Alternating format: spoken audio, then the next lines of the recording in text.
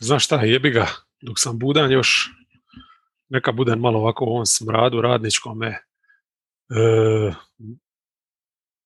Tuširat ćemo se poslije. Ajmo odraditi još zapad, da vidimo. Tu ima nekih malih promjena, ali ćemo početi s Denverom. Počet ćemo s Denverom, koji je malo tjedan završio ružno, blesavo. Konačno su prikinuli tu seriju pobjeda na najgori mogući način, bi rekao. Ali prije toga su imali 3 pobjede. Znači, dobili su Pistonse, tu nisu se opuštali, jer, kao što su recimo protiv Orlanda tjedan prije, 60% šuta iz igre, 76 poena u prvom poluvremenu, znači i bez Marija. To je odlično bilo i nije bilo odlično jedino to što su bez Marija odradili cijeli ovaj tjedan. Znači, starta je Faku protiv Spursa u obe utakmice i protiv Celticsa. Morris je bio protiv Pistonsa, sad ne znam zašto je to minja. Morris na kraju opet, recimo, dobiva više minuta možda u tim završnicama i tako, nebitno. Meni se i dalje više svira od Kampaca, ali dobro, mogu rotirati, mogu se igrati, imaju sad tu dubinu. Ja? Evo, recimo, protiv Spursa su imali šemu, odmarali su Millsapa, pa je onda igra McGee, ja? Bila je to druga večer back to backa. Mogli su komotno odmoriti i Jokića u nekoj od ovih utakmica, jer kao što se pokazalo protiv Bostona, on je lagano izgorija od ovog ritma. Ali dobro, sad smo još na Spursima, znači slomili su ih u završnici, što je malo bilo ironično, s obzirom da kad si na drugoj večeri back to backa, logično bi bilo nekako da ti padaš, ali oni su jednostavno predobri, bacili su ono što im je tribalo tu u završnici i to je to. Spursi su cijelu večer bacili 6 trica, tako da se nemaš puno tu šta bojati, jer čim ti počneš ubacivati trice i raditi razliku, Spursi su gotovi. Ta utakmica tu do duše jesu visili, ovu uzvratu nisu uopće, bili su baš bolji, s puno više Morisa na parketu. Greena recimo nije bilo, pa su sad provali kombinaciju Millsap-McGee, znači cijelo vrijeme se uigravaju, kombiniraju i tako. Šta su se recimo zeznili? Pa tu su se zeznili jednu u tih zadnjih 5 minuta, jer su umjesto da igraju košarku, čekali su da istekne vrijeme i pretvorili su ne bi rekao u dramu, jer opet je bilo jasno da će oni dobiti koliko to nekako nepotrebnu dosadu.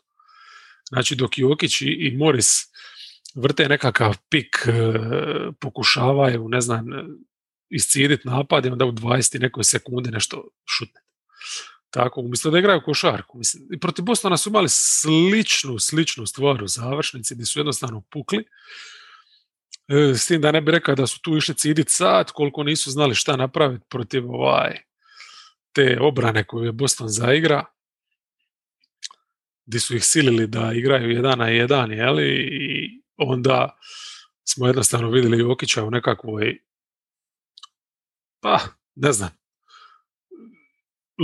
lošoj izvedbi, možda najgore u ovoj sezoni, definitivno najgore u ovoj sezoni.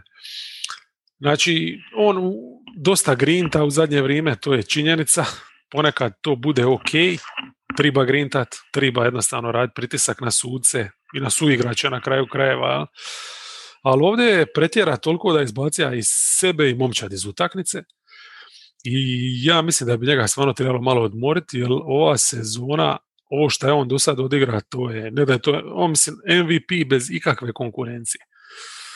Koliko ih je vuka onaj prvi dio sezone dok nikoga nije bilo, znači dok ni Murray nije bio u formi, gdje nije bilo Portera, tako da sad kad imaju dovoljno ovih tijela, stvarno bi mogli bar mu minute smanjiti. Ja znam da oni ne igraju sad nešto naročito brzo, baš zbog njega, ali on stalno ide punom snagom gori doli, to nije jednostavno za tolikog centra. Toliko, on je smršavija strašno i sve to skupa, ali definitivno to mora ostaviti traga. Ovakav ritam koji igra toliko tih 1-1 situacija koje mora rješavati koliko puta kroz zid je mora izmišljati u početku sezone. Zato mi je to bilo uopće smišno protiv Bostona da se nije snaša, znači protiv nekakve match-up zone di nije ni bilo udvajanja do onog zadnjeg trenutka, di su jednostavno oduzeli mu prostor za dodavanja, prisilili ga da bude taj koji će zabijati, gdje on nije bio u stanju riješiti, ne znam, Grant Williamsa. Znači, to je smiješno, mislim, Jokić to rješava. Ali sad je bila takva večer, jednostavno se nakupilo, pretpostavljam, toliko od toga da je puka. Sad, kad pogledamo samo, recimo, minutažu, to sam išao danas usporediti, recimo njega Embida, koji se spominja, bija dosta kao nekakav njegov konkurent za MVP-a. Recimo, Embiid je odigra 40 i nešto sitno raspoloživih minuta na poziciji. Jokić je odradio 75%. To je znači 3/4 minuta na toj poziciji je odigra. To je strašno. Za ovakvu sezonu, ovakav tempo i to koliko on igra i koliko on znači ovoj momčadi, da se sve vrti oko njega, gdje oni nemaju u većinu utakmice, oni nemaju akcije, nego sve nekakva improvizacija, taj read and react oko njegove sposobnosti da razigra. Znači, eto, recimo, ovo protiv Bostona baš nekako im se poklopilo da odigraju najgore, zabili su tih bijednih 8 poena i tu definitivno je recimo falija Mari, ja? Da je bio on tu, onda bi imali beka koji može riješiti taj mismatch 1-1. Ovako Morris nije taj tip igrača, a ovim drugima ipak treba servirati. Treba servirati čak i Porteru, kamoli Gordonu, tako da, ne znam, opet Malone isto nije se tu proslavio, niti reakcije pravovremene nije ima. Što je vid, recimo, više puta istica u prijenosu klupu, je treba definitivno ranije vaditi. Moga je nešto drugo zavrtiti osim pick and rolla Morris Jokić, pa da ne bude Jokić taj koji će stalno ostajati na Williamsu. Mogli su provati kroz nekog drugog ili staviti u pick and roll ili zavrtiti nekakav flex ili nešto. Ili ako već imaš Morisa, pa nekakav UCLA cut ili bilo šta drugo, da ga Jokić njega razigra, a ne da mu samo da loptu i makne se sa strane. Ali dobro, mislim, jedna nebitna utakmica regularne sezone, čisto kao podsjetnik svima njima da mogu i moraju bolje. Ja? A mislim, šta reći o utakmici di ti u klaču di još ima kakve takve nade da možeš napraviti preokret, trener izvadi najboljeg igrača da ne bi dobio drugu tehničku ili totalno izvanrednu. Ništa, od njih očekujem, evo recimo sad je ponedjeljak 10:10, vi kad ovo budete slušali već ćete znati recimo jesu li dobili, ne znam sad točno s kim igraju, ali ne bi me čudilo da rasture, ja mislim da Warriorsima, da razvale Warriorse, jer mislim da imaju to u sebi, da su svjesni da su odigrali očajno i da će, bez obzira što je druga već back to backa, dati sve od sebe da to isprave, ili će možda masu igrača odmarati na ovoj drugoj večeri. Ja? Ne znam. U svakom slučaju nema potrebe, dobri ste, nigdje se ne žuri. I onako čekaju svakoga ko bude na zapadu gadne runde, ajde eventualno da se kopaš gore, dokopaš jedinice, dvice, pa onda možeš, ako te dopadne Portland, onda imaš lakšu seriju. No? Broj 2, Lakersi. Ne da mi ih se baca doli zato što odrade posao, evo i ovaj tjedan imaju 2 pobjede. Dobro, ovo što su dobili Raptorse bez ikoga, tu su odradili posao, ali recimo bili su netipični, Lakersi zabili su 18 trica, 40 poena u prvoj. Ja. To govori i o Torontu nešto, ali i o tome da oni ipak imaju nekakav potencijal, ja, napadački. Bar ove utakmice koje moraju dobiti relativno lagano. Onda su igrali u Majamiju, vrlo dobro. Drummond ima svoju drugu premijeru, prošla je puno bolje od prve. Znači, on je tu solidno stvarno, ono što smo već istakli u prvom podcastu, razbija te situacije gdje bi Heat u zoni na njemu ostavio nižeg igrača. KCP se budi, bio ovdje odličan sa 6 trica. Znači, stvarno su tako napadački do pucanja rastegli obranu Hita, ali sami nisu mogli ništa obraniti. Nisu mogli jebiga protiv tog pick and rolla Majamija. Dovoljno su trica ubacili Hitovci, a njima nisu igrali ni Kuzma ni Horton Tucker, tako da je falilo je dužine u obrani. Ja. Previše recimo bilo McKinneyja za moj ukus i tu je bila premijera McLemora kojeg su doveli iz Rocketsi. Odnosno kojeg su doveli s ulice, ali su ga Rocketsi otpustili.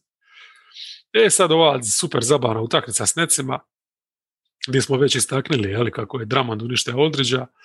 Meni je tu Schroeder bio još dominantniji, znači to njegovo prvo poluvrijeme, kako je fantastično u pick and rollu dirigira, kako je kasnije Claxtona voza na switchu i tako, mislim, stvarno je bio briljantan. Ne znam da li mu treba pripisati plus zato što je izbacio Irvinga, bez kojega su Netsi bili potpuno nemoćni. U svakom slučaju, dok je utakmica bila utakmica, oni su bili bolja ekipa u tom prvom dijelu, a u drugo poluvrijeme je bilo sprdačina, jel? Znači tu je McLemore koji je ubacio 5 trica koliko je kompletni Netsi, on je napravio razliku odmah nakon što je ušla klupa, jel? Kao momčad su ubacili 19, to je najbolji učinak ove sezone, znači 3 puta su već ubacili 19, evo sad su ubacili znači u 3 utakmice 19 i 18, znači možda su uhvatili neki ritam na toj strani parketa. Šta još reći, znači ovdje je Horton Tucker bio nazad u akciji, odlično je zamijenio Kuzmu u oba smjera, malo je divlji, nikad ne znaš šta ćeš dobiti od njega ako nekako kinder jaje, ili daš mu loptu u ruke i to može završiti svakako, ali završit će se energijom u svakom slučaju. Odličan je bio je dobar u minutama. U prvom poluvremenu gdje je bio backup play praktički uz Caruza i pogotovo sad u drugome gdje nije bilo Schroedera, gdje je dobio masu ovlasti, gdje je bio odličan. I recimo super mi je ta nekakva paralela, odnosno neki balans koji on i KCP daju na drugome, znači Hrvatski Telekom praktički igrač koji se ne gasi, puno zuji, da bi ti isporučio tu žlicu meda, a KCP praktički ga ne videš i dobiješ onako žlicu meda prvoklasnoga. Stvarno je bio odličan u oba smjera. Kad imaš njih dvojicu na bokovima, Denisa prvo poluvrijeme na lopti, stvarno ta defanziva njihova strašna. Davis i LeBron su uživali na klupi kao i Kuzma, ili Gasol nešto manje, nije on nešto baš zadovoljan, jer ako će Drummond igrati kako je igrao ovdje, ne vidim baš kako će za njega biti minuta. Drummond je stvarno 1-1 u postu rastavija Aldridgea to drugo polovrijeme. Prije nego što je McLemore krenija, već je polomljanec. Tako da dobri su mi Lakersi. Dobri. 3 su Clippersi, koji su ovaj tjedan imali 4 pobjede. Ajmo reći da su neke bile jednostavne. Recimo ovo protiv Pistonsa, tu su odmarali Kavaija. To su dobili, ali su se pošteno oznojili, pogotovo George. Njemu nisu upadale trice kao što su mu upadale ostatak tjedna. Baš je mora kopati vrat na ulazima.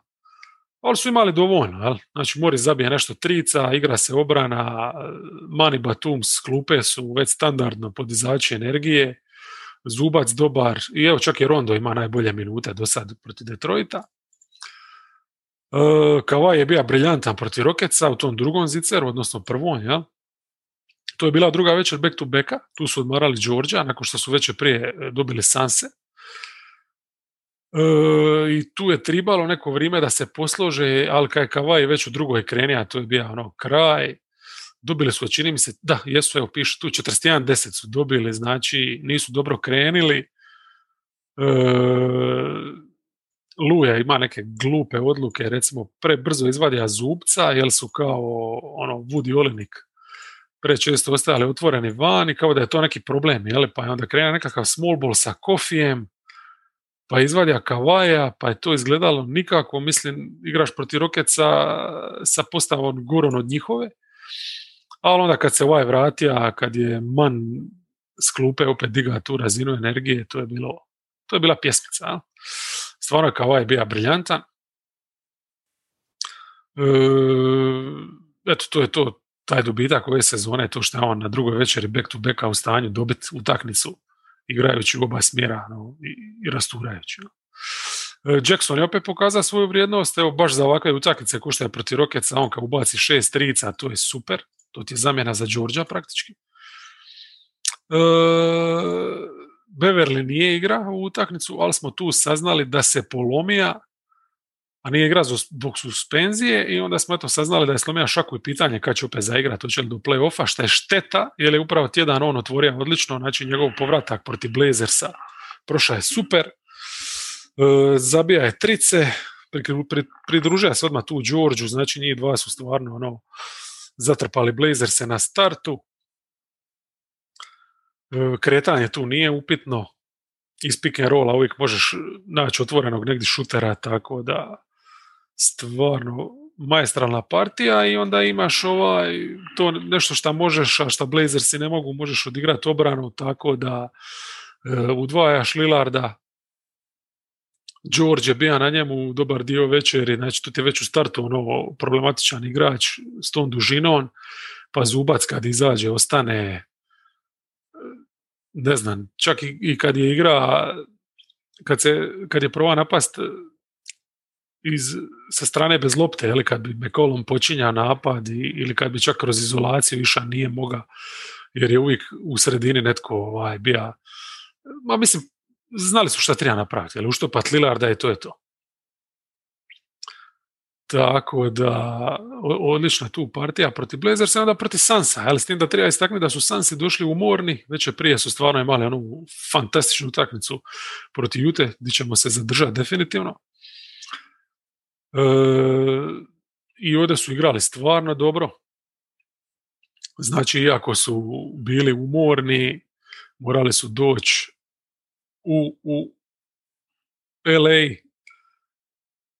nisu uspjeli se Clippersi odvojiti, iako je George recimo i dalje ovdje šuterski bio raspoložen, znači zatrpa je Blazers odmah na startu, zatrpa je ovdje, Sansi nisu mogli cijelu večer pogoditi tricu, ali Clippersi su dobili onaj impuls tek na kraju kad su zaigrali s Morrison na 5, tu su napravili plus 11 ja, u tom periodu, kojeg je igra Rondo, zato što je Beverly isključen. Znači Beverly je praktički odigrao ovu prvu utakmicu protiv Blazersa, ovdje su ga isključili, pa je bio suspendiran ovu sljedeću, ali ne bi je vjerojatno ni igrao zbog te polomljene šake. Mislim, nevjerojatan tip. Isključili su i Morisa na kraju, ali dotle je Moris već napravio posao. I tako, dosta su dobro tu izgledali, kaj definitivno tu treba uzeti umor Sansa u obzir, ali eto, pokazalo se isto kao što i protiv Jazza smo gledali kad oni zaigraju sa Morrisom na petici, da je tu onda problem sakrit peticu svoju, odnosno u ovom slučaju Ute Gobera, a u slučaju Phoenixa Aytona. Iako su Sansi tu s Aytonom svičali, za razliku od Jazza, koji pokušava sakriti na nekakvo najslabijoj opciji i zadržati ga pod obručen, oni su Aytona slali vani, nije prošlo. To je to su naše 3 ekipe najbolje i sad se tu bilo da li Phoenix, da li Jazz, stavio sam Phoenix na 4, žao mi je Utah, može se neko sad ljutiti, super igrate, super trpate, ali previše sam utakmica pogleda vaše ove sezone u kojima niste u stanju biti na razini kad je potrebno. A Sansi su bili stvarno odlični ovaj tjedan. Znači, osim tog poraza protiv Clippersa, na kojem stvarno treba skinuti kapu, izgubili su jednostavno tih zadnjih 5 minuta, 29, nije prošlo to svičanje s Aytonom, jebi ga. Nekad prođe, nekad ne prođe, šta bi rekao Mate Baturina, ali su stvarno igrali sjajno do te kaotične završnice. Znači, u sredini su dolazili do poena, dobili su odličnu partiju od Bridgesa, koji se time iskupio za lošiju šutersku partiju protiv Jazza. Nije klupa bila raspoložena, to je nekako i očekivati na gostovanju, druge večeri back to backa, ali jebi ga, imamo znači sad taj upitnik jednostavno kako će reagirati u ovim utakmicama u buduće. Znači bio je ovaj jedan period sezone kad smo imali prilike gledati Šarića tu da uđe, ali Šarić, on tehnički je nešto bolji u napadu za small ball od Aytona, ali u obrani ima sličan taj problem. Jednostavno, nema te brzine, ali potrebno za igrati to duži period. Ono što je recimo pozitivno za to bilo u obrani, kad su imali ove klasične petorke jedne protiv druge, znači di Ayton protiv Zubca moga igrati svoju igru. Crowder, dobar matchup za Lenarda, Bridges, dobar matchup za Georgia, znači imaš tu dužinu za poslat na ove ključne igrače i to je to. A? Tako da dobro je to sve dok znači ne ostane neko od njih na nekom beku. A? Tako, zato je svičanje ipak opcija koju trebaju izbjegavati. Ali eto, imaju opcija. Šta je još? Znači imamo pobjede, da. Idemo odmah na Jazz. To je bila stvarno jedna od utakmica tjedna. Zanimljiva i tako taktički isključivo zbog toga što je to su dvije ekipe koje igraju vrlo, vrlo slično. Znači oni u startu Sansi nemaju taj povoljni matchup, negdje nemaju tu mogućnost da maknu Gobera s parketa, ali nemaju tu svoju small ball postavu, ali su dobili jednostavno na račun izvedbe. Bili su bolji u igranju onog što Jazz igra. Znači centar u zoni, zabijanje nakon pika, oni su za razliku od Jute fantastično tu koristili poludistancu. Po meni je to bila razlika ključna. Booker je ubacio 6, šuteva s poludistance 0,8. Jazz tu nije koristio taj prostor ni približno dobro. Sansi su nekako cijelu večer na osnovu toga imali prednost napadačku, a defanzivno isto imaju malu prednost, jer Ayton je bio fantastičan u branjenju obruča, jel? Ali je isto tako bitno spomenuti da oni imaju ta krila koja su u stanju ostati na šuterima, ali ipak se približiti dovoljno reketu i s tom dužinom onako malo zasmetat Mitchellu ili Conleyu kad idu na ulaz. Tako da, ili Goberu na kraju krajeva ako lopta dođe do njega. To je recimo nešto što Utah sa svojim krilnim igračima nema takav atleticizam, nema takvu dužinu. Tako da mogli su ovo uvjerljivije dobiti, nije trebalo biti produžetka, ali Booker stvarno neke stvari koje inače zabija rutinski, tu su sad iscurile, to se dogodi, ali su jednostavno u tom produžetku potvrdili da su ove večeri bili bolji. Ja? Znači, dok oni manje više ništa specijalno nisu imali potrebe mijenjati napadački, defanzivno recimo njihove prilagodbe su u toj završnici bile, kako je utakmica odmicala, puno vidljivije, recimo puno više su preuzimali, puno više su, znači bez obzira sa Aytonom, jel, puno više su igrali 1 na 1 iz jednostavnog razloga što su tako odgovorili na činjenicu da su Jazzeri provali napadat više kroz izolacije, što su promijenili pik igru, jel, ostavljali su recimo Gobera puno više pod obručen, jer su bili svjesni da ovo Mitchell, Gober, Conley, Gober ne prolazi. Znači, išli su, čak su vrtili neke Conley, Mitchell pick and roll akcije, sve su tražili samo kako bi natjerali obranu Sansa da se malo rastegne, da otvori se neki prostor da uđu do obruča. Ali toga jednostavno nije bilo, znači koliko su koncentrirano ovi odigrali.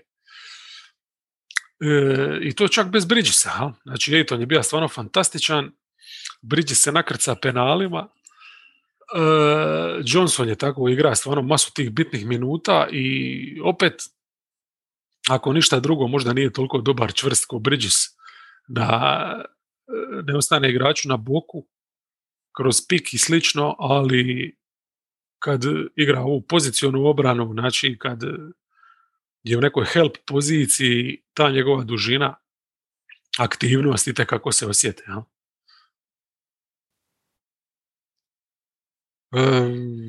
Šta još reći? Ne znam, mislim, meni su jednostavno za razliku od džeza, koji je, kako je utakmica odmicala, osim što su tako te neke nejasne stvari, tipa previše te izolacije koju su igrali, birali i tako, mentalno mi baš djeluju Booker i Paul da su čvrsti. Znači, šta je situacija zahtjevnija, da su oni odlučni. I stvarno svi oko njih djeluju veteranski. Znači, Ayton kad odigra ovakvu utakmicu, to je ludilo apsolutno. A Crowder je, mislim, prošao je ovakvih susreta stotine. Jedino di bi neku prednost da Jazzu u ove večeri je ta klupa. Sansi tu nisu toliko išli duboko. Jesu ostavljali Bookera uvijek na parketu ili Paula. Ayton je igra nešto više minuta i tako, ali možda su trebali još čak smanjiti, nisu trebali koristiti. Ne znam, 4 beka i 4 krila ovako večer. Ali dobro, u play-offu će sigurno to srizati. I 2 zicera su odradili. Puno teže ovo protiv Rocketsa. Tu nisu igrali neku sjajnu obranu. Previše run and guna, netipično ga je. Mislim da su sigurno čuli od Montija poslije utakmice neke stvari. Ostali su duže u slačionici. Ali nije sad da je to sad bila nekakva drama. Rocketsi su spojili nešto trica na kraju, vratili se. U biti stalno bi se vraćali s tim nekakvim tricama negdje blizu, ali nikad do kraja. Ja? Tako da izgleda dramatičniji rezultat nego što je bilo, a protiv Wizards uopće nije bilo dramatike. U trećoj kad su izašli ozbiljno, to je bilo to. Znači Booker je 13 poena ubacio prvi 5 minuta treće i to je to. Znači imali su +2 samo na poluvremenu, Monti je malo vika na njih i to se pretvorilo u +18. Ja? I sad idemo na Jutu. Eto, prelazak, moga sam i bolje odraditi da sam zadnje pričao o ovoj utakmici, ali nema veze. Sve sam rekao manje više, znači za ovaj susret kod Sansa. Mene su tu stvarno djelovali podređeno, opet. I to je nešto kad ne izgledaš baš sjajno, uspiješ izboriti produžetak, ajde, to znači da ipak imaš nekakve rezerve. Ja? Ali.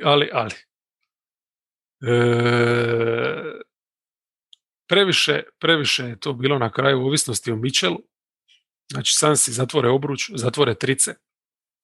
Imaš tu polu distancu nakon pika. Ti biraš igrati 1 na 1. On ti je praktički jedini kreator. Ja? Znači, ne znam. Mitchell je to dobro koristi, a dobro je igra, vuka je, ali nije bilo nikakve specijalne podrške od nikoga od ovih veterana. A Sansi imaju isto tog svog veterana koji igra ko čovjek u najboljim godinama i tog suludog Bookera. Tako da, to je uvijek ta problematika. Postavite si pitanje samo ako razmišljate o Jazzu u bilo kojoj playoff seriji, hoće li oni na parketu, čak i da sutra budu igrali protiv Warriorsa kao 8. imati najboljeg igrača na parketu. Neće, čak ni protiv Warriorsa oni nemaju najboljeg igrača. Sad, dobro, toliko su bolja momčad od Warriorsa da bi tu prvu rundu konačno trebali proći. Ja? I protiv Blazersa ista priča. Znači, Mitchell stvarno je dobar, ali nije toliko dobar da mu daš da igra, da glumi Lillarda ili Karija. Znači, tu su me malo razočarali s tim jednostavno što u drugom poluvremenu nisu imali pametnijeg rješenja od toga da vrte izolacije za njega. A što se tiče obrane, tu isto ta mi malo problematika. Ostaješ na šuterima, ok, braniš pik zonski. Sansi te ubijaju s te poludistance. Zašto ne reagiraš? Ok, sad kao Gober je malo počeo više izlaziti, ali to jednostavno nije dovoljno. Jednostavno, tu je trebalo biti malo više rizika još nekakvog. Možda ili s rotacijom ili čisto sa zamjenom nekih ovako match-upova u obrani. Ali dobro. Zato su odradili ovo što je trebalo protiv Blazersa i Kingsa. Čak su Blazerse dobili lakše nego Kingse.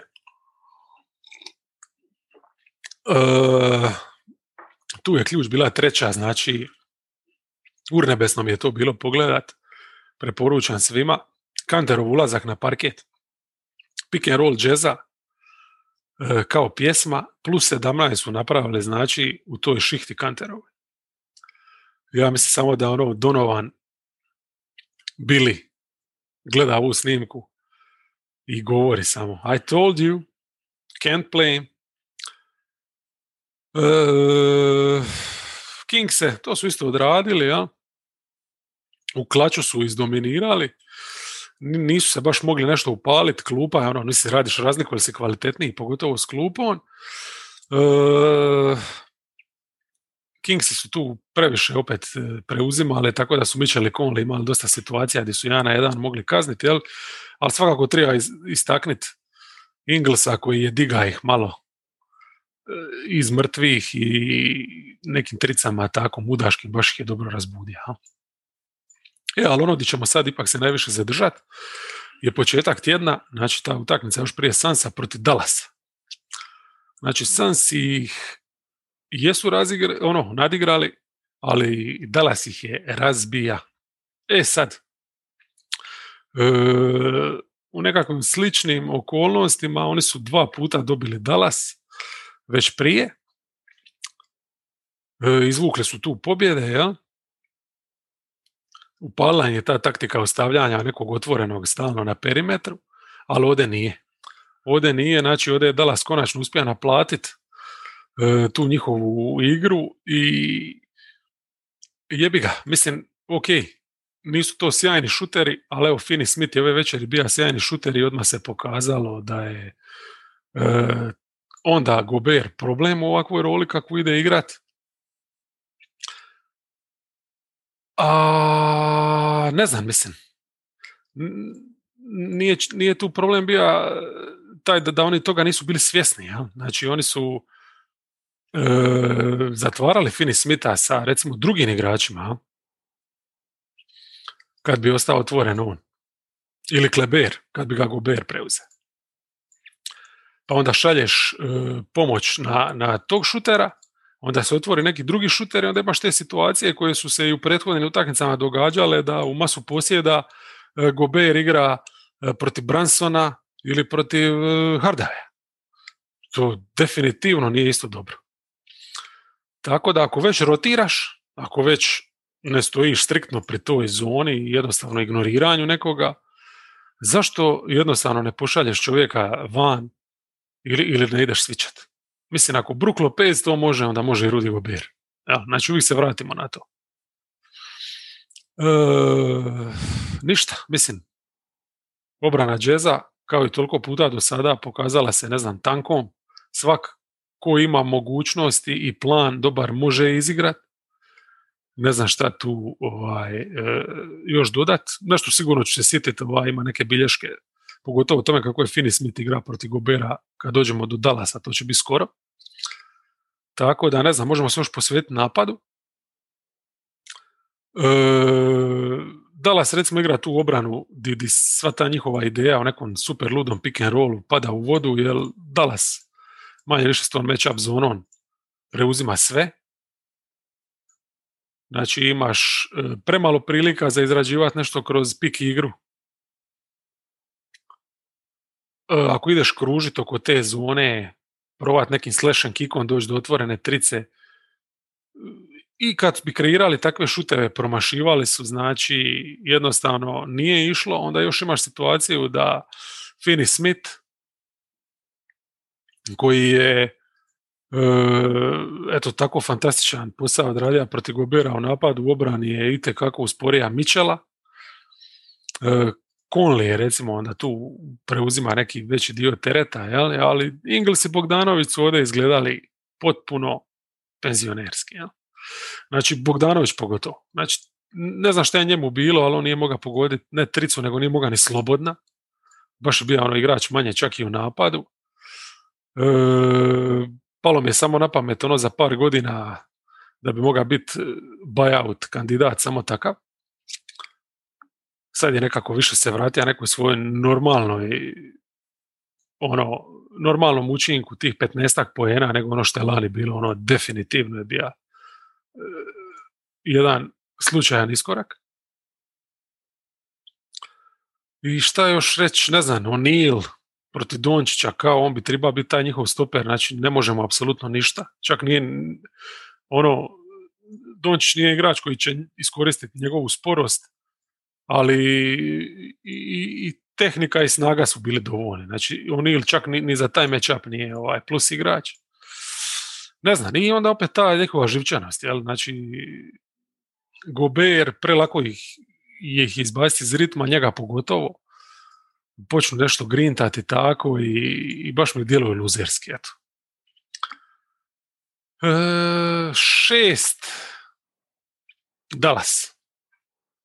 Je da su imali stvarno ova 2 očajna poraza od Rocketsa i Spursa, ali mislim da je to ekipa koja je bolja od Blazersa, da ne mogu sad ih staviti na 7 kao neku kaznu zato što su izgubili od Rocketsa ili od Spursa. Na kraju kraja to protiv Spursa je bila ok utakmica gdje su naletili na super ludog DeRozana koji je bio najbolji čovjek na parketu. Ovo protiv Rocketsa Luka je odigrao katastrofalno i to je to. Ja? Ali krenemo dok nam još svježe ovo što sam pričao s Utah. Ja? Znači 23 trica su ubacili, to je van pameti. Kad su ušli kasnije u zonu, u šutersku, nisu mogli promašiti, to je jednostavno bilo to kraj. Ali Finney Smith sa onih 5 bitnih utakmica ne sezone, nego života vjerovatno. Znači, ne samo da iskažnjava te odluke Gobera, odnosno tu odluku Jazza da Gober ga ne čuva. Još više mi se svidlo kad je išao na ulaze, kad je napada Gobera, zabija na obruču svaki put kad bi pokuša izaći na njega. To je bilo sjajno i to iz kornera situacija masu. Šta još? Luka, briljantan protiv Jazza. Znači 1-1 Jazz za njega nema rješenja. Onda te jednostavno, to sam već spomenuo, ali to prečesto ostajanje Gobera protiv bekova koje mora zatvarati kad bi neko sviča na njegovog igrača, odnosno pokuša ga zatvoriti tako. To je Dallas odlično napada. Imali su dobre poteze, tu jasno i Brunson, Richardson je imao isto lipih momenata i tako. Znači 48 minuta na autopilotu u napadu, fantastično, a obrana solidna. Znači igrali su tu svoju klasičnu match-up zonu, bilo je tu i nekog preuzimanja 1-1 na piku, ja.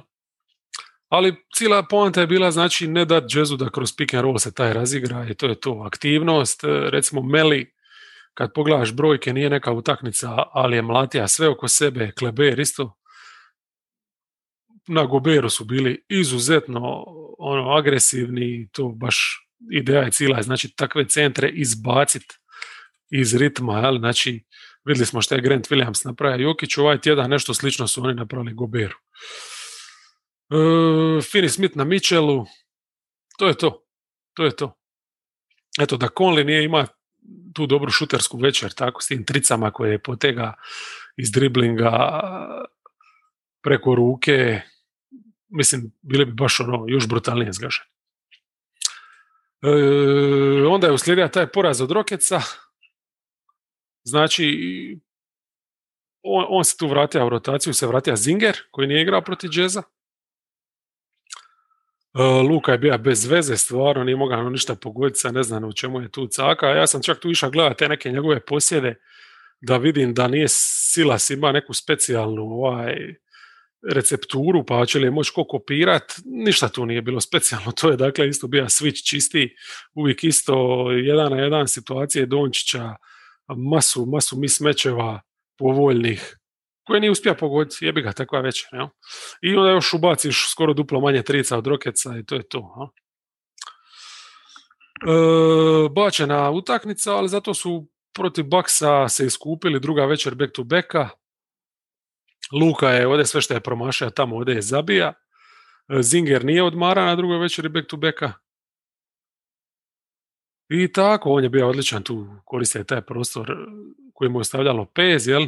Šta smo već rekli da Lopez za razliku od Gobera nije imao problema izaći prema njemu, čak i preuzet, ali naravno nije to bilo ništa specijalno, odnosno nije radilo nikakvu specijalnu razliku.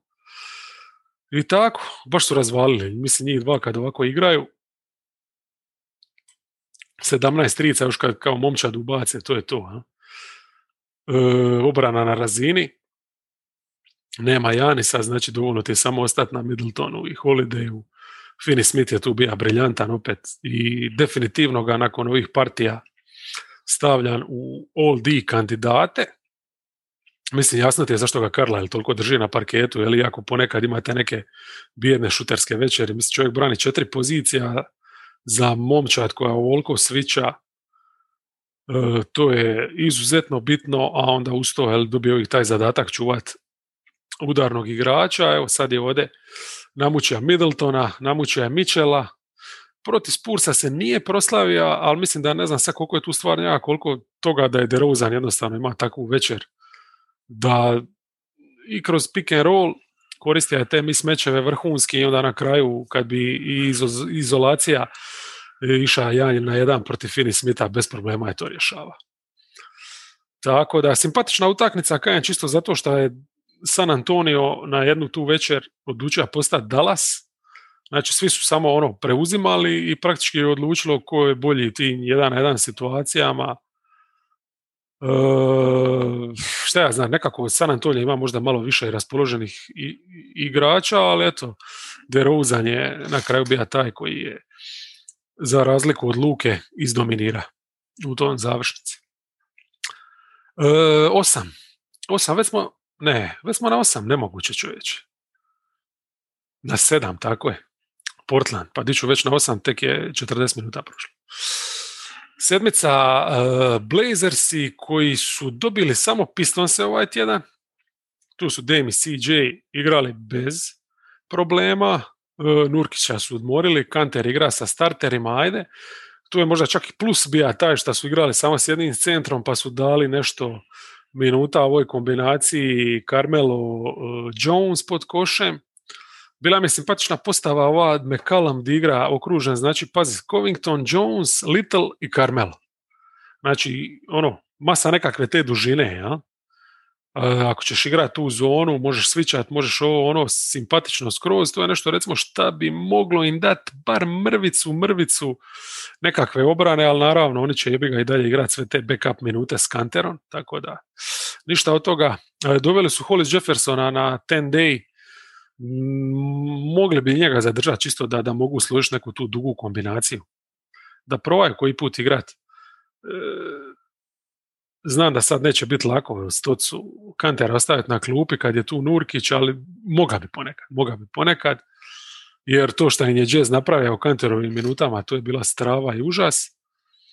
Evo recimo ako imaš Favorsa u tim minutama, stvarno ne vidim razloga da imaš Kantera tu na klupi samo radi tog njegovog napadačkog učinka, ako je već toliko slab defanzivno, moga si komotno braniti Favorsa sa bilo kojim od ovih, ne znam, spomenutih, ili Carmelom ili sa Jonesom, svejedno.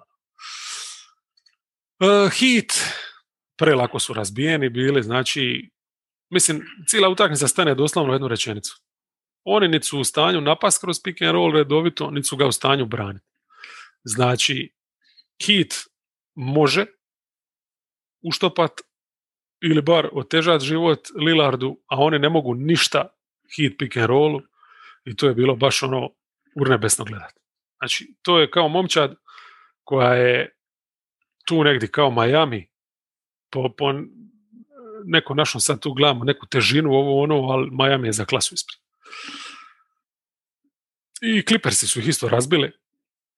Slično isto nešto mogu napraviti u obrani, a u napadu ovi nisu mogli ništa braniti, ono su imali još ludu šutersku večer, tako da ne znam, mislim, tu ti jedini George, njega nema ko braniti, oni imaju 3 ta vanjska, jednog od njih moraju staviti na Georgea, to je Smijurija, Covingtona su stavili kao na Kavaija, koji bi treba isto, trebaš da imati nekoga i na Morisu k vragu, ali eto, stavljati Covingtona na Kavaija, mislim, šta će Covington Kavaji? dobro su zabili tu nešto trica, ali bar su uspjeli za razliku od recimo protiv Jazza ili Hita bolje koristiti ta udvajanja Lillarda, ali ne možeš, mislim, Dema su skužili, ovo je sad već drugi, treći tjedan di je, ok, on je sigurno i pa malo u formi i dignit će se, ima on ovakvih amplituda uvijek, ali isto tako je očito da su obrane maksimalno fokusirane na to da ga baš brutalno udvajaju, da ga natjeraju da se riješi lopte. 8 Warriors se stavljam na 8, jer su imali dobrih minuta, oni su ovaj tjedan mogli 3-0 dobiti, imaju 2 pobjede, 1 poraz, krenuli su dobro ovo protiv Bucksa, tu je Steph, zabija i ono što je tribalo i šta nije, jeli, i dobija dovoljno pomoći da se provuku. Sad, već sam spomenuo kad sam govorio u ovom prvom podcastu o Bucksima kako su oni u završnici opet nestali, kad je tribalo. A treba isto i tako istaknuti da su recimo Oubre i Bazemore odigrali odlične minute. Znači, Kerr je ovdje nakon dugo vremena da više minuta Bazemoreu nego Poolu, nego Liu, ja? Meni on je, hvala Bogu, zakopan na klupu. Tako da ta njegova neka rutina uz Stefa i onda recimo Oubre kako je dobro kažnjava, učinkovito prije svega, ta udvajanja koja bi radili na Stefu, to je bilo dovoljno za provuci. Provukli se nisu protiv Wizardsa, imali su šanse, ali Washington je ima više sreće i kao što rekoh, zaslužili su je. Znači, ovdje Stef nije ima nikakvu podršku. Je Oubre nešto zabija opet, ali Wigginsa nije bilo. Draymond je bio bez veze. Znači, klasika, znači, uz to što su imali tog centra koji omogućava Wizardsima da se parkiraju pod reket. Imali su dobar dio utakmice i Draymonda kojeg možeš ignorirati potpuno što su i radili, ali i na kraju su ga ignorirali i kad je igra centra, kao što su ignorirali Weizmana i Lunija, a Draymond je stvarno ovdje bio napadački, a mislim uvijek, budimo realni. Jednostavno razotkriven potpuno i sad ako Stef tu ne zabije neke stvarno sulude herojske trice, jebi ga. Protiv Rocketsa druga večer back to backa, tu sam sad čak očekivao neki odmor ili za obojicu ovih udarnika ili bar za jednog, ali s obzirom na poraz od Wizardsa valjda su oni tražili da igraju i to je to. Stef je opet odigrao odlično i ono što je ključno, ovdje su dobili koračno od Poola dobre minute u onim periodima kad je bio na klupi, tako da je to bila vožnja 48 minuta u napadu i to je to. Ubrea nije bilo, Bazemore je startao ovdje, ostali su i bez Weizmana u međuvremenu, jel?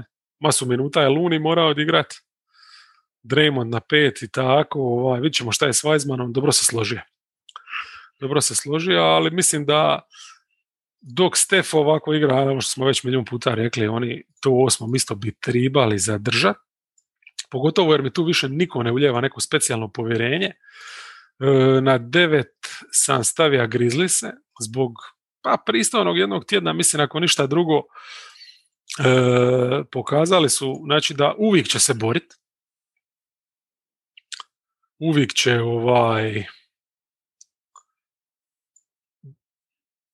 napadat, imat će energiju u oba smjera i onda još ako im se poklope trice, a u zadnje vrijeme su se počele poklapati sve češće, stvarno znaju biti zajebani, to je osjetio i Miami. Šuterski su bili toliko vrući, znači ta zona nije postojala.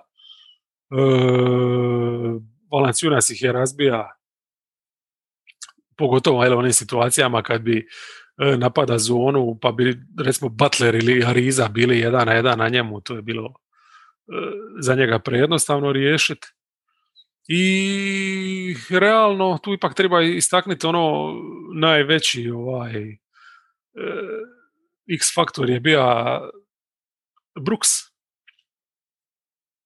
Bio je najbolji čovjek na parketu, mislim, ne znam kada će se to ponoviti. Znači svi oni šutevi iritantni koje poteže iz driblinga ovdje su mu upadali, Floater nije mogao promašiti u onim svojim ulazima, do obruča je iša i tako, mislim, ko momčad su zabili 55% iz igre, 42% za tricu, jel?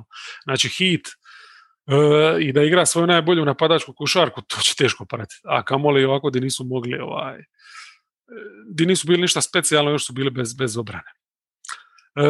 Svakako treba reći, znači bez Meltona, bez Clarka su igrali ovu utakmicu, ali klupa je opet bila na razini, to je ta sad dubina, ali koju smo isticali, ne toliko u zadnje vrijeme, ali u početku, znači da imaš jednog Končara koji samo tako uleti u dio tih minuta i radi razliku.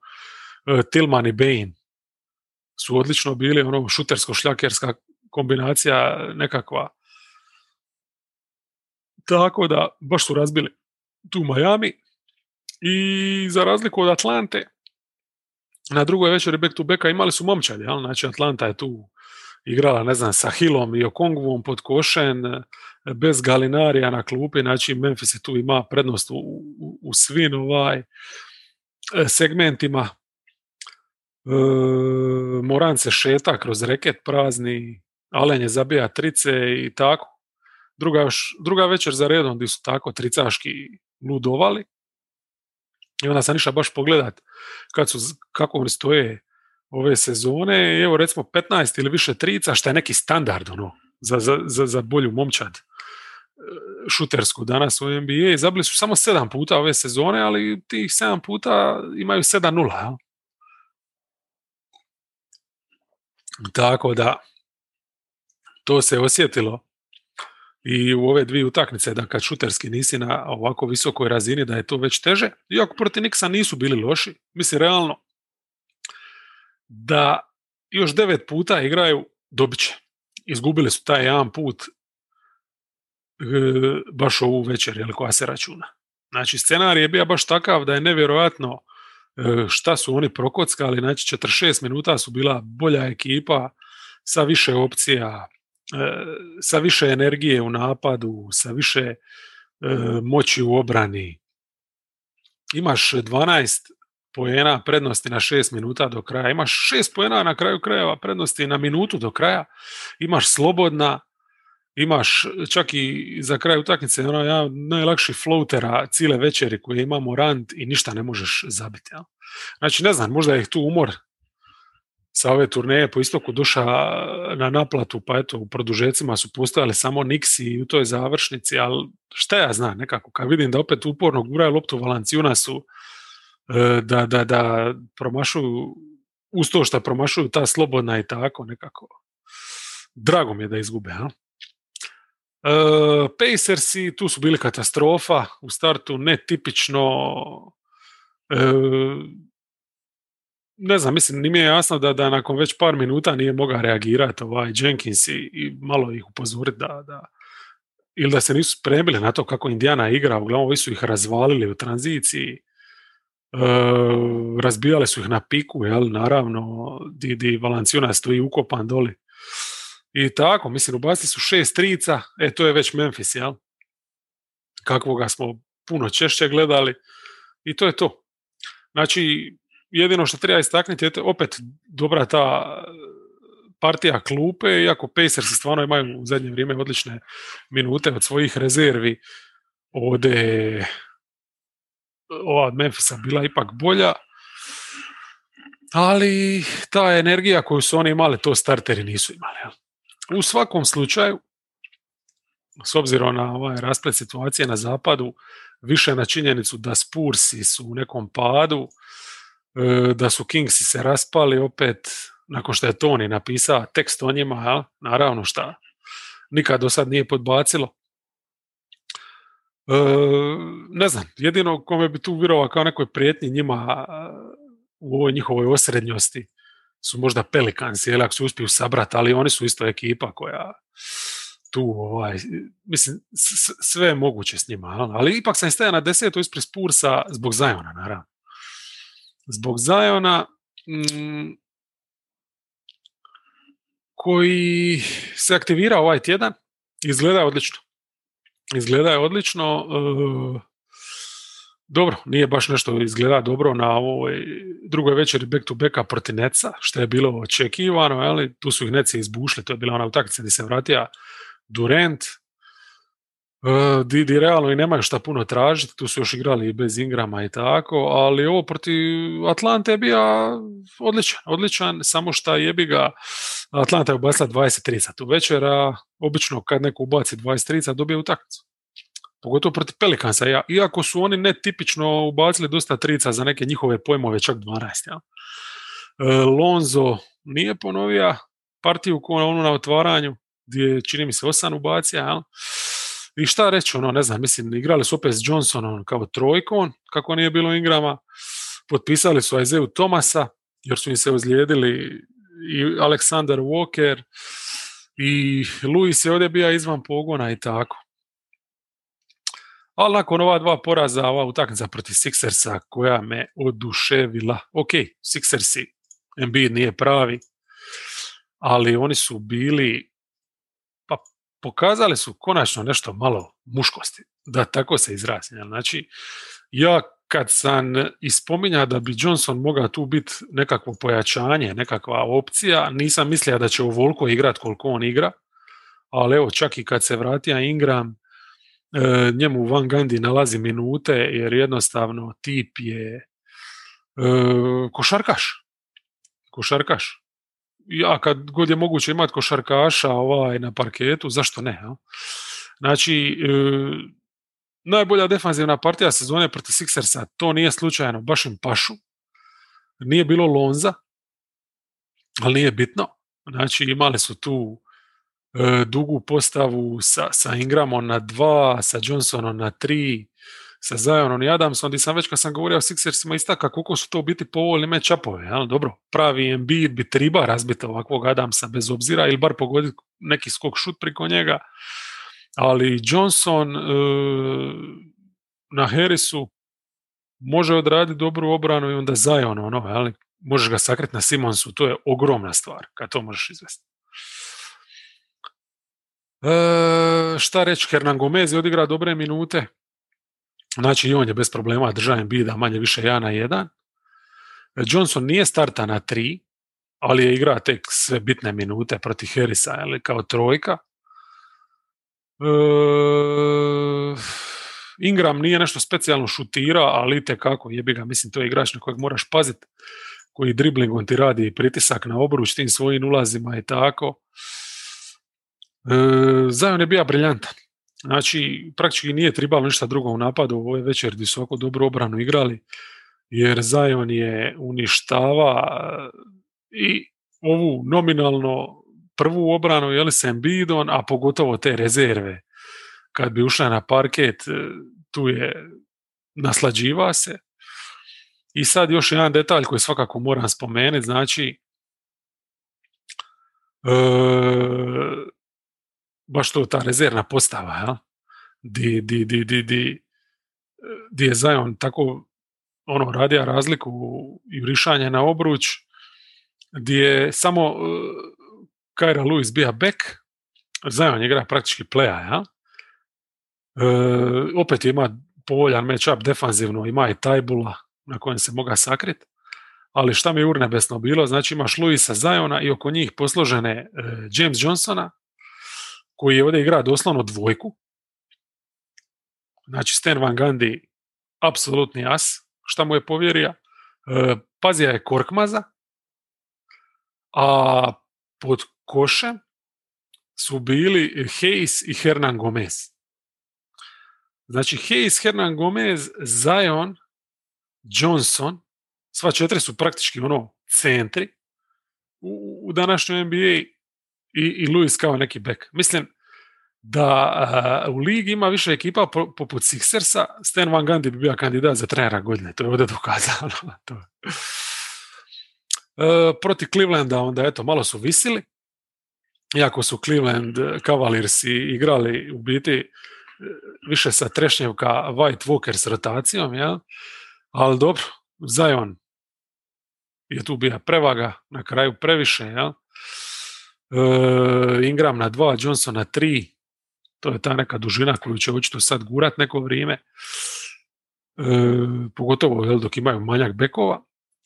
Ne znam, mogu jedino stvarno istaknuti nađi Marshall tip koji je totalni prolaznik, odradio je ovdje bitnu rolu energetski, znači to je ono večer gdje bi svi igrači koji su na parketu radije da su negdje doma da igraju igricu ili da su u nekoj birtiji nego tu igrali sad tu neku nebitnu tekmu, ali Marshallu to nije bilo tako, tip se bori za NBA život i to se jednostavno osjeti, baš je daje lipe minute u 3&D roli Pelicansima.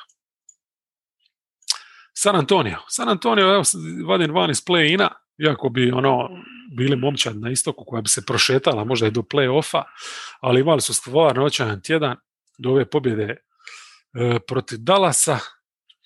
Sve im je vezano u biti uz obranu. Znači obrana, već smo prošli tjedan pričali kako je u ogromnim problemima, kako više ne može energetski to ništa Poeltel izdržati, kako je stalno na streljani i ne stigne pokriti ni pola toga koliko je prije stiza, kako su sitni. Protiv Clevelanda su dodirnili dno. Znači tu su ovi šetali do obruča, Garland se razigra, počele su onda kasnije upadati trice. Mislim, baš ko amateri su igrali koji su kad dozvole protivniku da potpuno uđe u zonu. Ubili su ih, znači mislim, 5-12, izgubiti trice, to zvuči smiješno, ali kad uzmeš obzir da igraju San Antonio protiv Clevelanda, to ti je ko da je neko dobijate 24-10 s perimetra. Ovdje su bili posebno užasni jer nije bilo Marija na lopti. Znači, tu je sad, svak mogao proći i tu Poeltel doslovno nije znao će li lijevo, desno, ništa. Još su se sami pokopali, zaigrali su kao s nekakvom višom postavom da bi si dali nešto bar centimetara. Kuže potpuno što je pop stintija, ja? Nije bilo Marija, pa kao pomaka je sve za doli, Šamanića obacija na 4, Keldona na 3, ali Šamanić nije tu još svoj, ja? Tako to im se brzo obilo u glavu, nije rješenje bilo. Ne znam, očito Pop tu eksperimentira, znači ta viša postava nije donijela ništa protiv Clevelanda, ajmo protiv Denvera su onda provali igrati opet malo dublje, vratili su se u zonu, odustali se od tih Poeltlovih izlaza, visoko, u zadnji tren se izlazilo na šutere, znači igrali su onu klasičnu školjku, San Antonijevsku, samo što jebi ga, ona ti ne može baš funkcionirati ako ti centar igra protiv Jokića i onda ni sam ne može biti na obruču, ja? Dovoljno. Tako da su pokušali i preuzimati.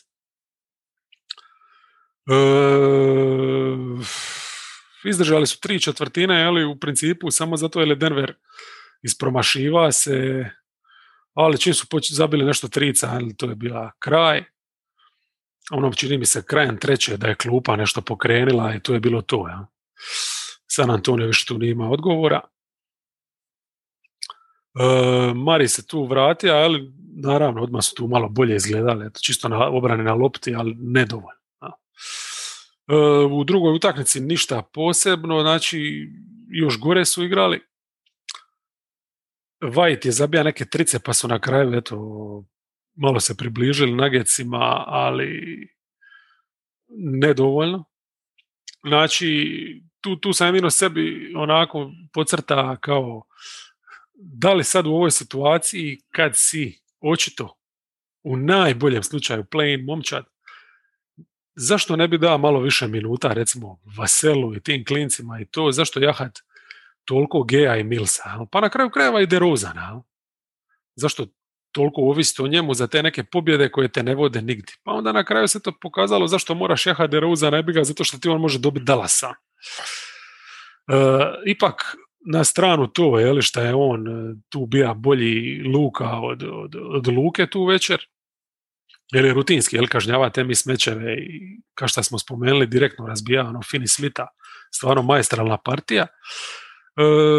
Tu je najvažniji taj moment obrane, znači protiv Nuggetsa su već pokazali malo te neke ideje da bi mogli početi preuzimati. Ovdje su preuzimali najviše u sezoni. Ja se ne sjećam da su imali jednu utakmicu praktički gdje su cijelu večer svičali, gdje je Poeltel cijelo vrijeme bio ono na perimetru sa Zingerom i na piku bi samo pribacija se na beka. Znači, Pop je ovdje bacija u vodu, reka je jebi ga, zaštita obruča ne dolazi, to ne možemo ništa, nema smisla čovjeka držati u zoni, nema smisla, ajmo bar forsirati protivnika da igra 1-1.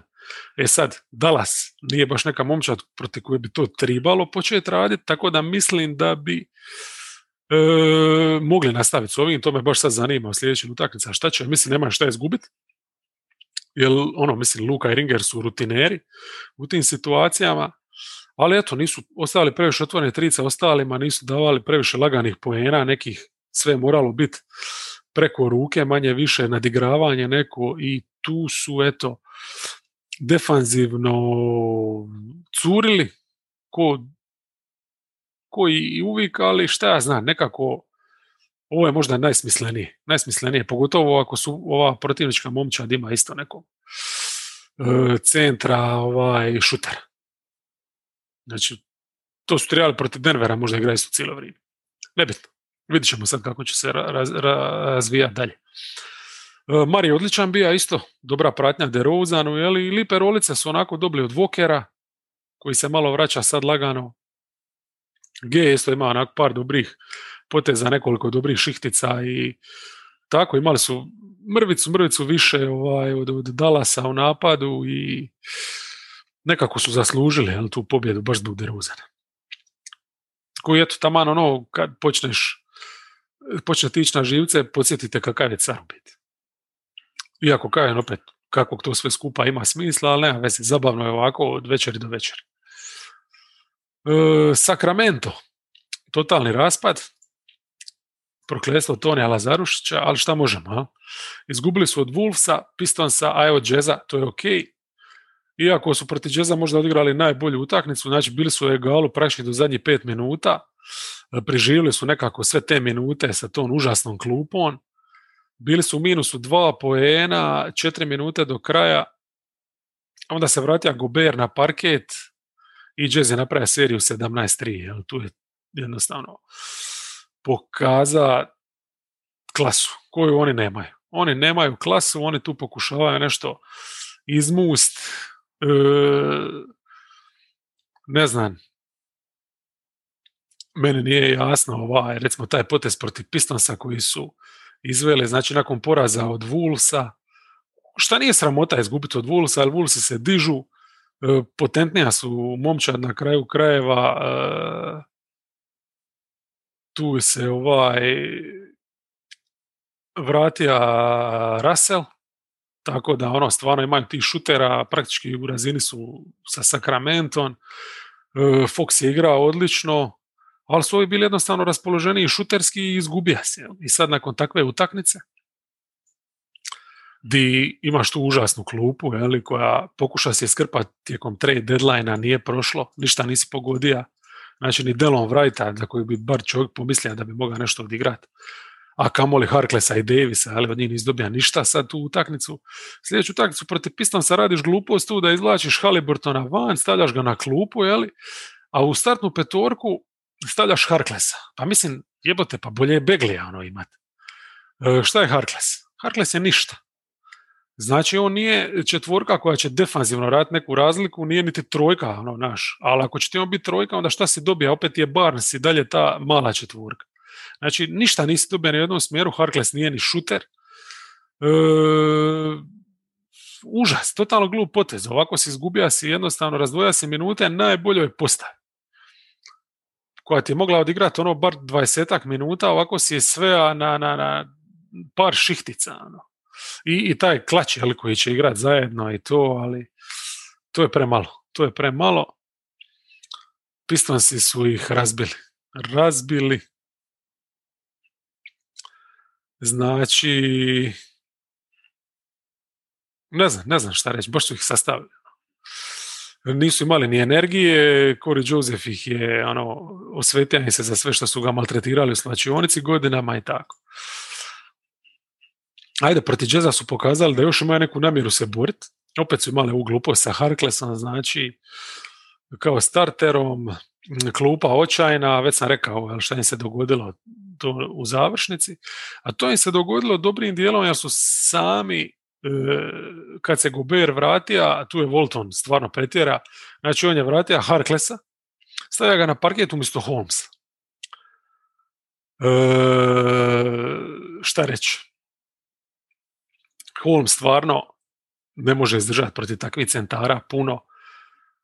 Sami više ne znaju šta će, znači to vraćanje njega u zonu nema nekog smisla, jer on samo klasni zaštitnik. Switch isto kazne Mitchell recimo i Conley prelako, aj sad kao ide ja stavi Harklessa na parket, ne toliko radi obrane, jer ništa on neće bolje odigrati od Holmesa, ali ajmo razvući Jazz sa Harklessom, napravi da Harkless bude naš Finney Smith, jel? MC ostaje bez jedinog, znači tog nekog čovjeka što se može gurat pod košen i koji se želi gurat pod košen, jer Holmes stvarno igra s energijom kad god može. Harkless u napadu je ništa, čovječe. Znači prvi pokušaj, otvorena trica iz kornera, normalno Gobert ne izlazi na njega, 2 metra je promašio obruč.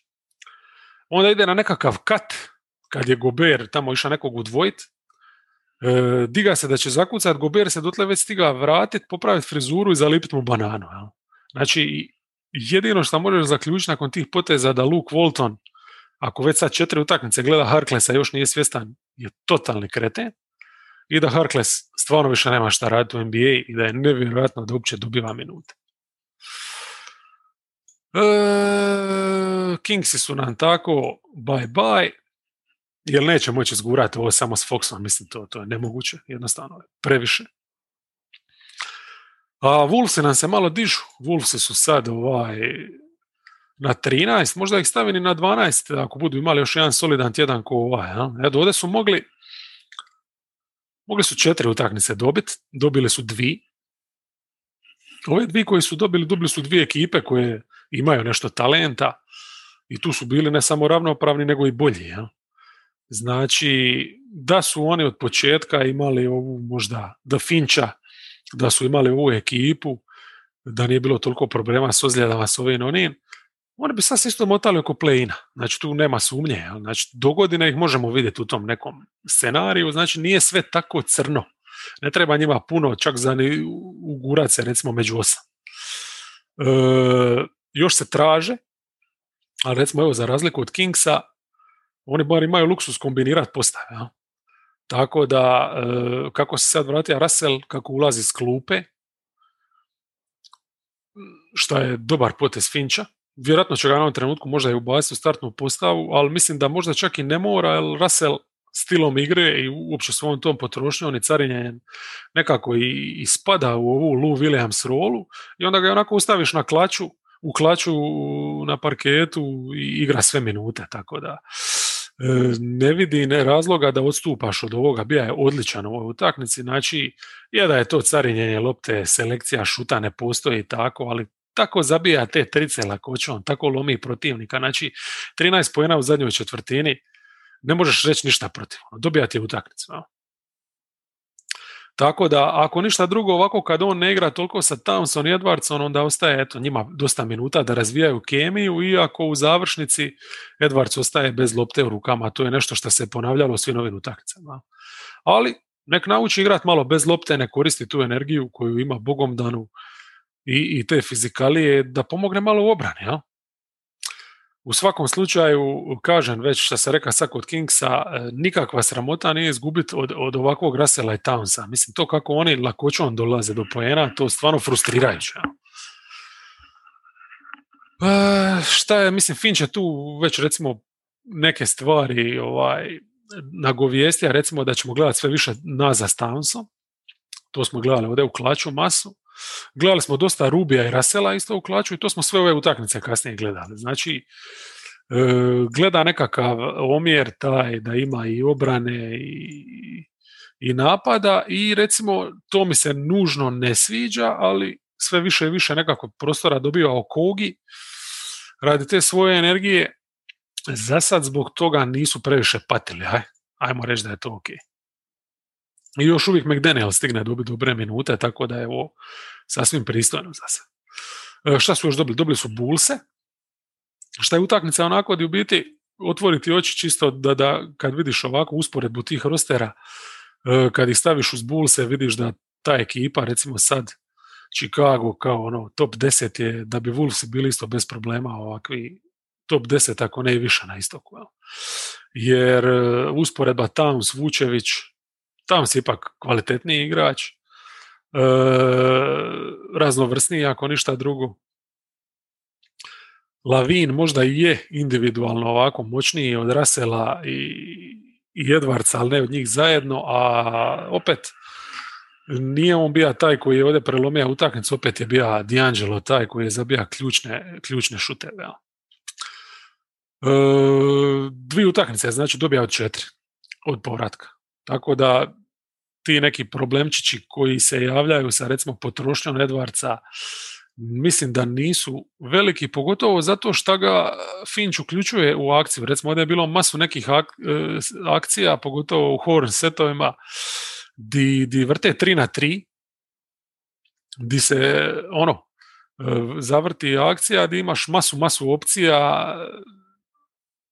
Može se dogoditi da Edwards ostane, Towns, ne znam, da popa Edwards, da se otvori negdje prema obruču, Russell može se digni s polu distance, znači stvarno idu prema tome da ih uklope svu trojicu. Šta je recimo tu još bilo dobrih poteza nekih Finčovih? Pa dobro, to što je petek čovjek mu je bio Rubio, malo on, malo Kogi radi obrane, Rubio s 5 trica van svih očekivanja, spot up večer. Dobar potez sa Reedom, jel? Znači Reed ovdje je tribao baš pod košen zbog Vučevića, kako bi ga mogao neko pratiti, kako bi Towns ipak mogao ostati pod košen čuvat, jer Vučević kad se izvuče na tricu, onda je prelako mu šutniti protiv, ne znam, Hernan Gomeza ili McDanielsa, a McDanielsa ili Hernan Gomeza ostavljati u postu protiv Younga, to je bila smrtna presuda. Tako da su ovdje dobro izveli to. Dobro, Bulls su igrali s Tyson, tako da je i manje neke opasnosti bilo, ali evo, sasvim solidno. Towns, Reed, ako ništa drugo, donesu ti nešto visine. Ja? Tako da u tom reketu Bulls jesu zabijali, ali ipak manje nego što su mogli. Ja? Porazi, mislim, dobro, ovo protiv Indijana je stvarno bila sramota. Znači, tu su bili totalno jadni, manjak trčanja u toj tranzicijskoj obrani bio je ispod svake razine, trčanja općenito. Indijana ih je ubila, McConnell je radija šta je tija, dolazija je do poena kad je tija. Russell je bio bez veze, nije mogao ništa ubaciti. Edwardsi kad jesu zabili svoju i imali su, recimo, s njima na parketu su imali pozitivnu koš razliku, ali opet kajem ti, čak i to ih ne može izvući od toga što su defanzivno se uklopili u to sivilo, u taj jad, jel? 27 poena su primili iz kontre, iz čiste kontre, a tu još ne brojim sad još koliko poena su i Pacersi zabili u ranoj fazi napada. A to koliko im se puta McConnell spustija do obruča, odnosno do one njegove polu distance, nećemo ni spomenuti. Protiv Bostona isto šuplji u obrani. Dobro, Boston ne trči tako kroz tranziciju, nema taj stil napada, ali svejedno su im zabijali, otvoreni šut su mogli kreirati kako su tili, 2 dodavanja, cap, 1 na 1, nikakvih problema. I sreću su imali jedino što su Celticsi bili jednako kilavi.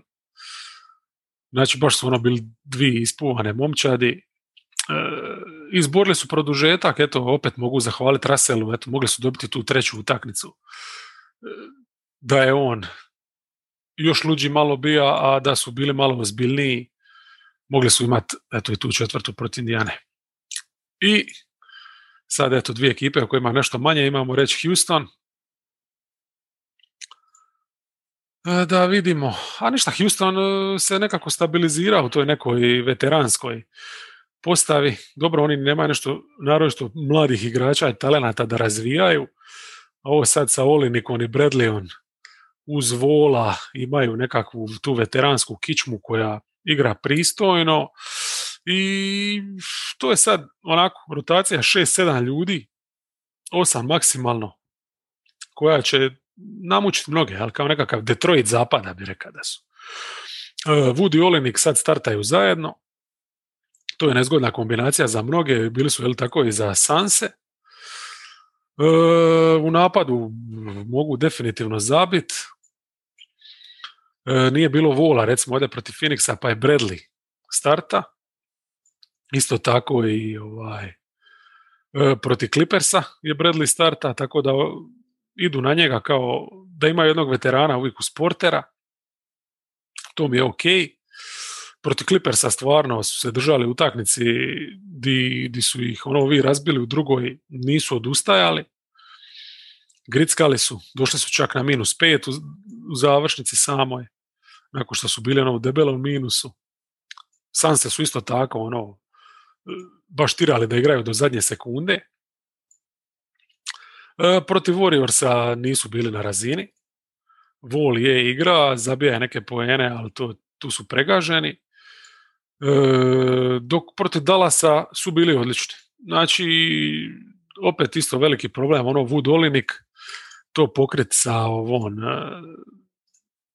kombinacijom Dallasa, znači šta su Dallasi, tu samo moga svojim visokima napustiti reket, tu je malo u obrani ih poremetilo, ali puno veći je problem bio taj napad, gdje nisu mogli toliko zabiti, a s druge strane Wall je bio odličan, pogotovo u završnici. Evo jedna od tih, recimo, 5-6 utakmica kad on zabije dovoljno.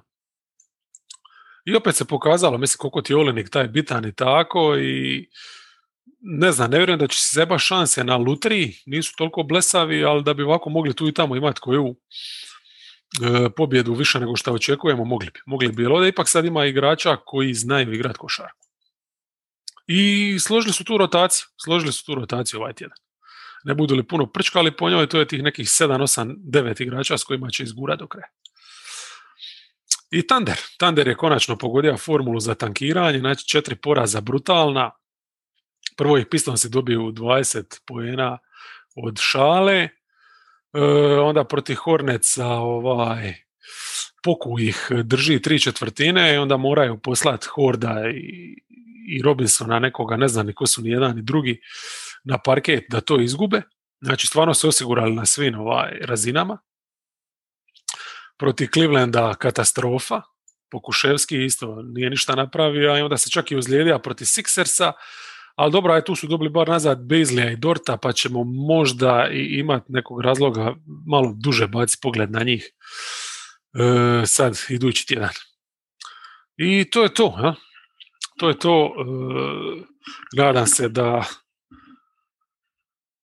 da će idući tjedan mi se neko pridružiti, da čisto stignem se napet malo češće dok ovako prolazimo kroz ovo, a vi nadam se da ste čuli nešto zanimljivo iz ovog tjedna prethodnog i da se čujemo za 7 dana, a možda i prije, ako bude interesa za nekakvim podcastima i tako. Živjeli!